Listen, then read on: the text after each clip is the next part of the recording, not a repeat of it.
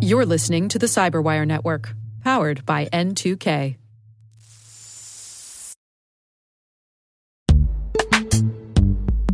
And now a word from our sponsor, Netskope. Netskope is a worldwide leader in SASE and Zero Trust. Its unified platform, Netskope One, provides optimized access and Zero Trust security for people, devices, and data anywhere they go, helping customers reduce risk, accelerate performance, and get unrivaled visibility into any cloud, web, and private application activity. To learn more about how Netskope helps customers be ready for anything on their SASE journey, visit netskope.com.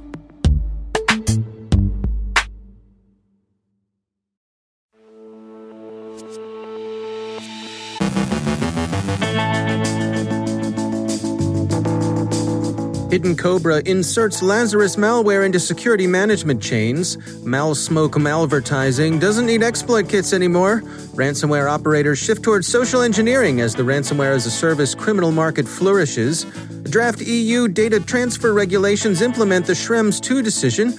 Robert M. Lee from Dragos shares a little love for the lesser-known areas of ICS security. Our guest is Greg Smith from Cami with insights on promoting cyber capabilities at the state level. And the next thing for disinformation? No surprises here. It's COVID-19 vaccines.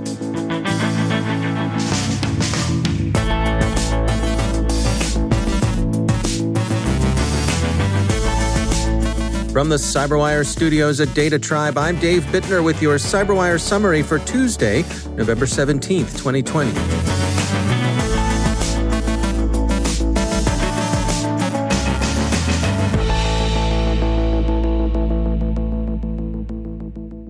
Researchers at ESET have found that North Korean threat group Hidden Cobra is deploying its Lazarus toolkit by infiltrating South Korean software supply chains. South Korean internet users are often required to install additional security software before visiting government or financial sites.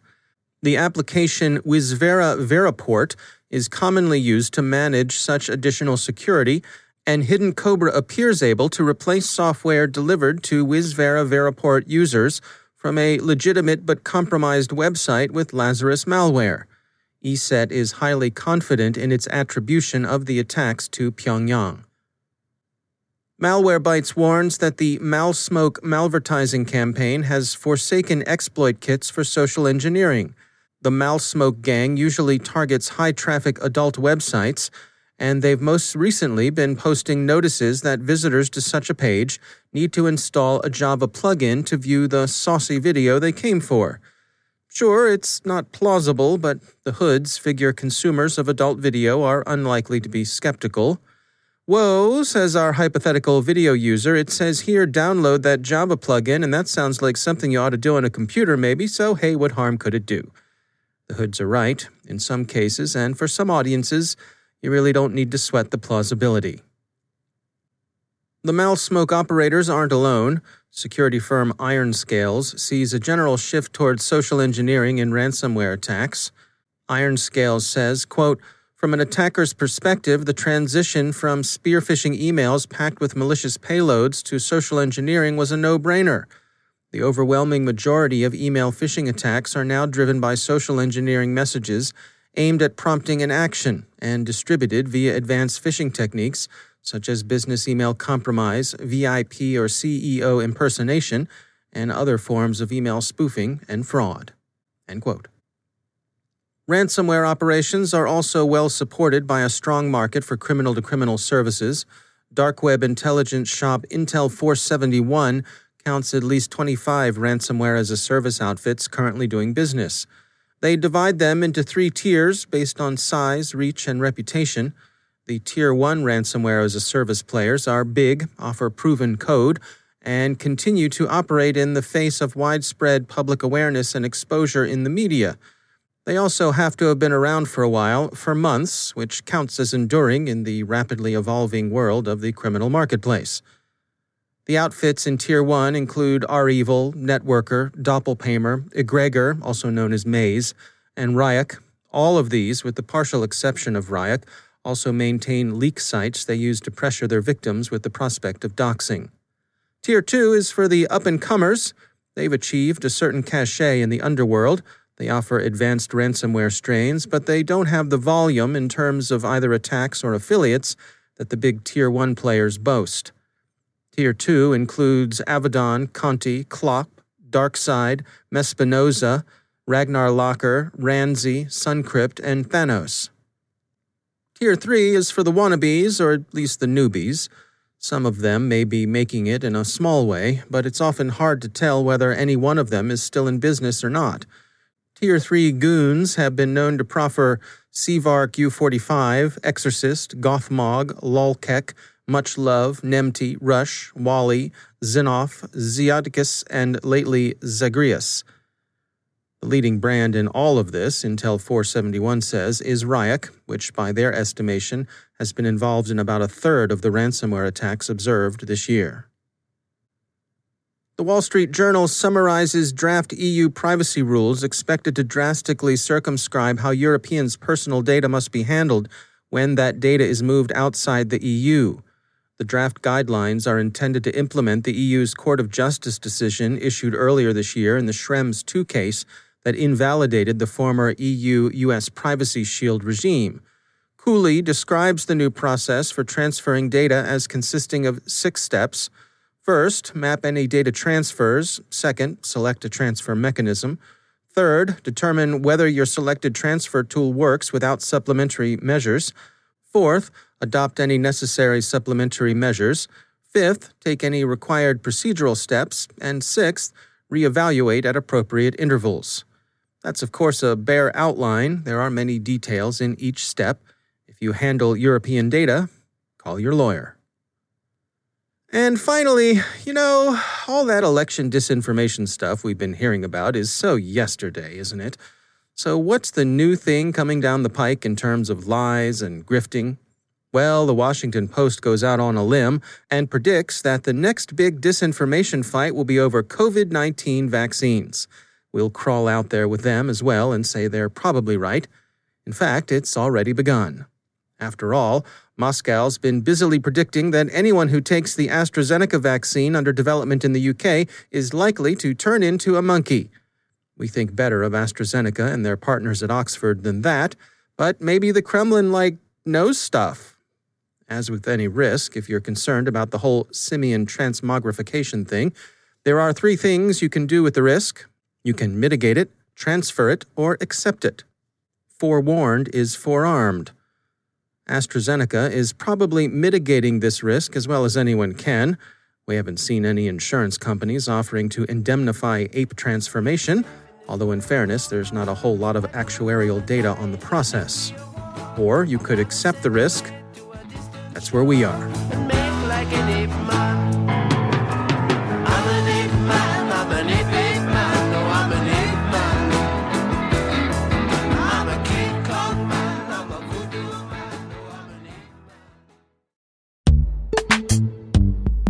Every day, your IAM tech debt grows. Your multi-generational services struggle to work together. Building an identity fabric can fix this.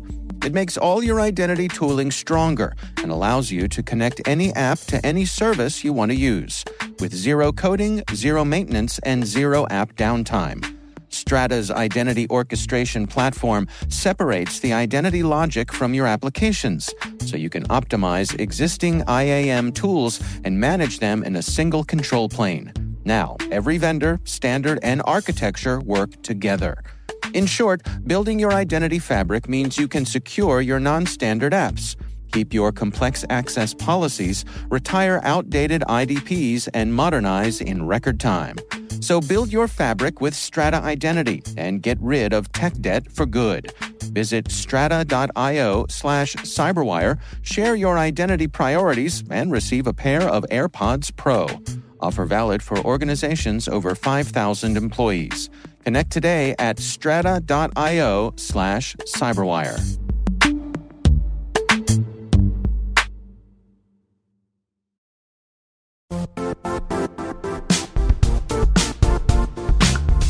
The IT world used to be simpler. You only had to secure and manage environments that you controlled. Then came new technologies and new ways to work. Now, employees, apps, and networks are everywhere. This means poor visibility, security gaps, and added risk. That's why Cloudflare created the first-ever connectivity cloud. Visit cloudflare.com to protect your business everywhere you do business.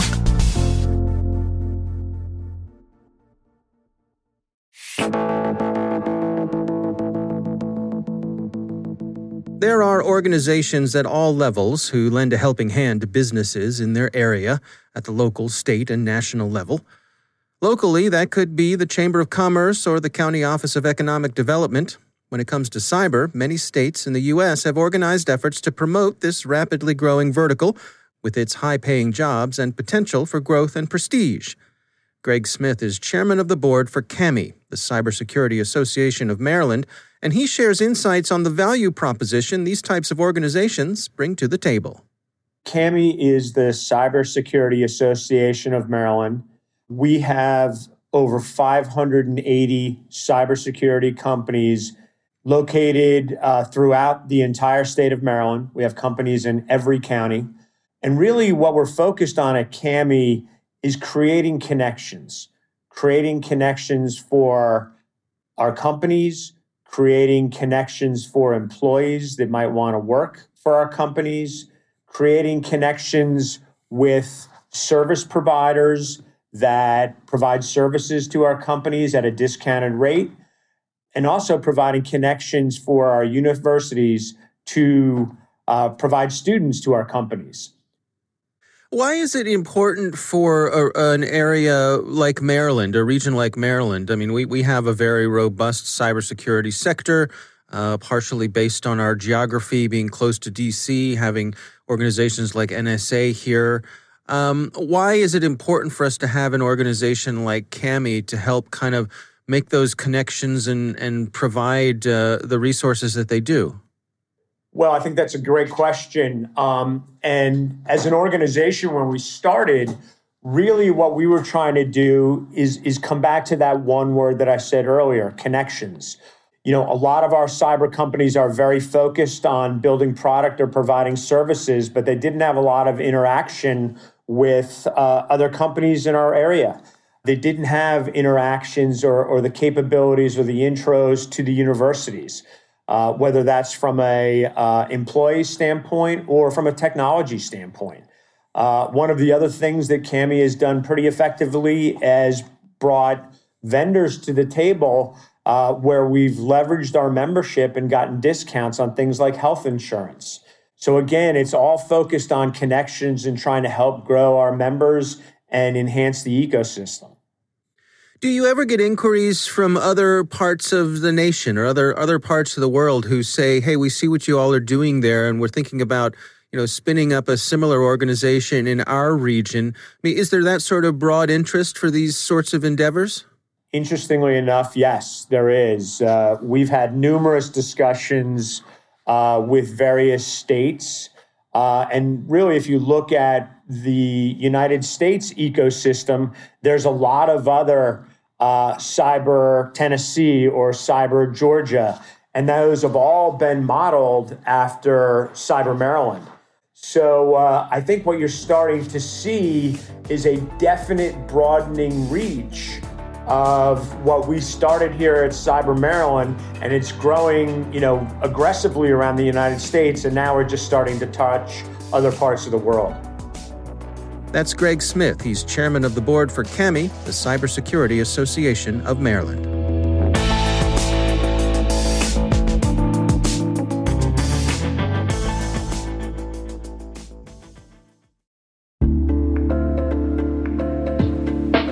Are lengthy security reviews pulling attention away from your security program?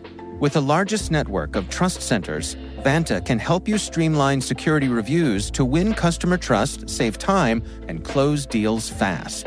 Proactively demonstrate security by showcasing key resources like your SOC 2 or ISO 27001 and provide real-time evidence for passing controls. And when a security questionnaire is required, Vanta takes the first pass for you. Visit vanta.com/cyber to take a self-serve tour. That's vanta.com/cyber.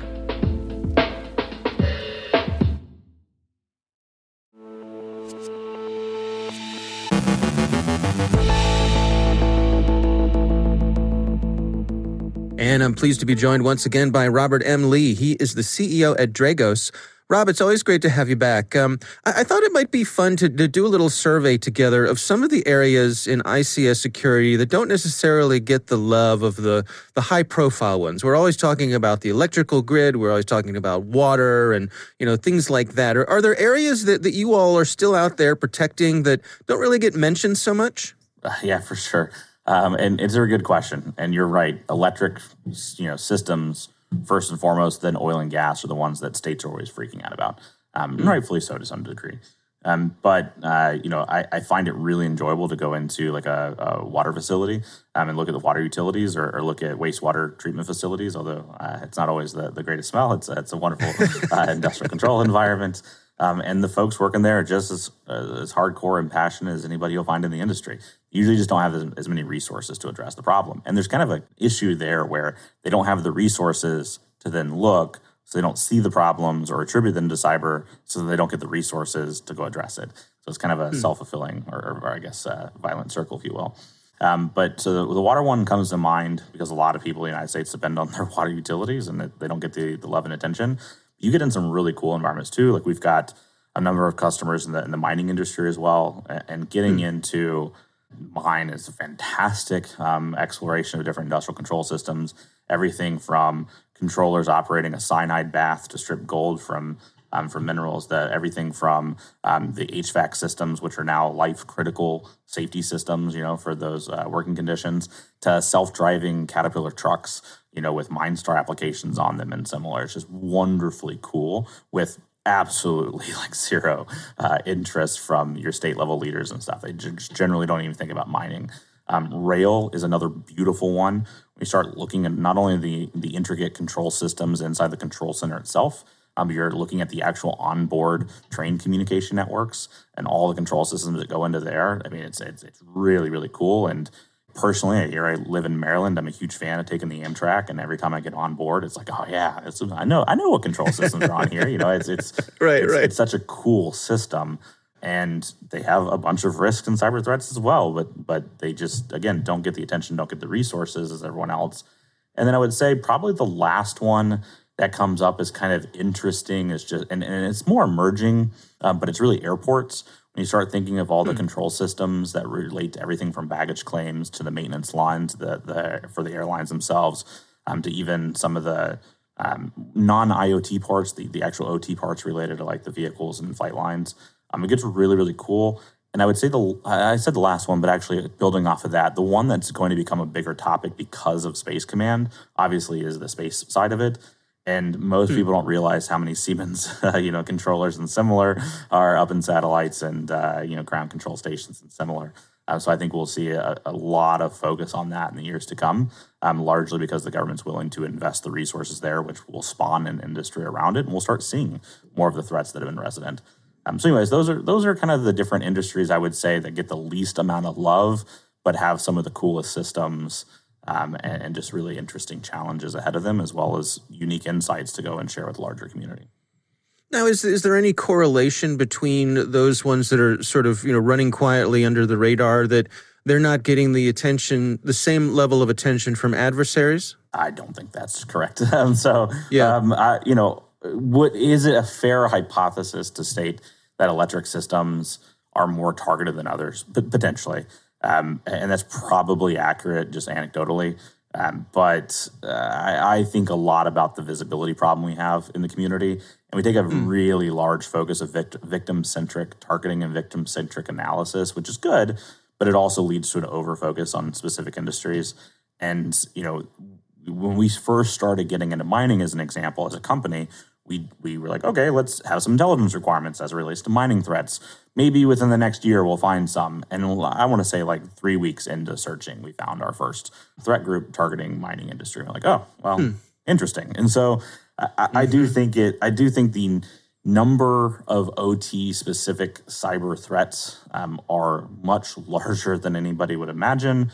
And I think our viewpoint right now is especially energy and especially Western focused.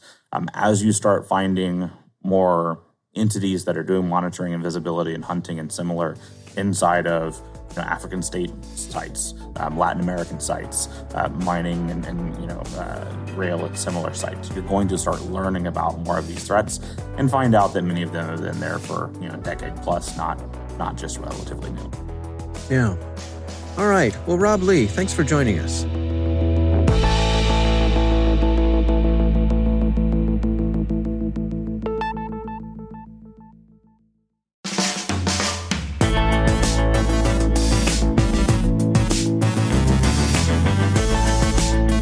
And that's the Cyberwire. For links to all of today's stories, check out our daily briefing at thecyberwire.com. And for professionals and cybersecurity leaders who want to stay abreast of this rapidly evolving field, sign up for CyberWire Pro. It'll save you time and keep you informed. The ultimate driving machine. Listen for us on your Alexa smart speaker, too. The Cyberwire podcast is proudly produced in Maryland out of the startup studios of Data Tribe, where they're co-building the next generation of cybersecurity teams and technologies.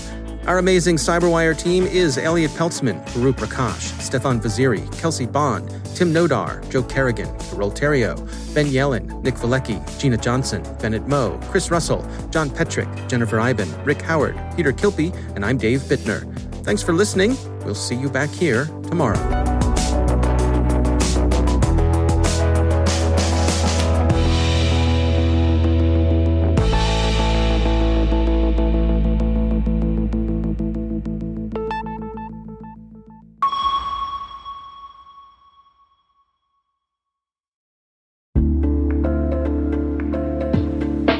Hey all, Rick here.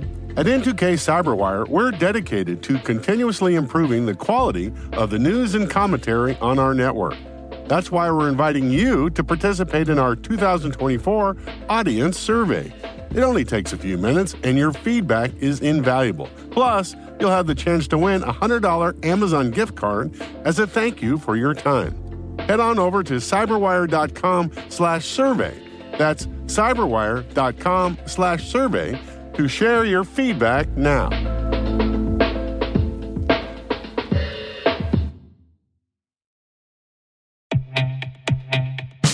And now a word from our sponsor, SpyCloud, the leader in operationalizing cybercrime analytics. Traditional threat intelligence is a thing of the past.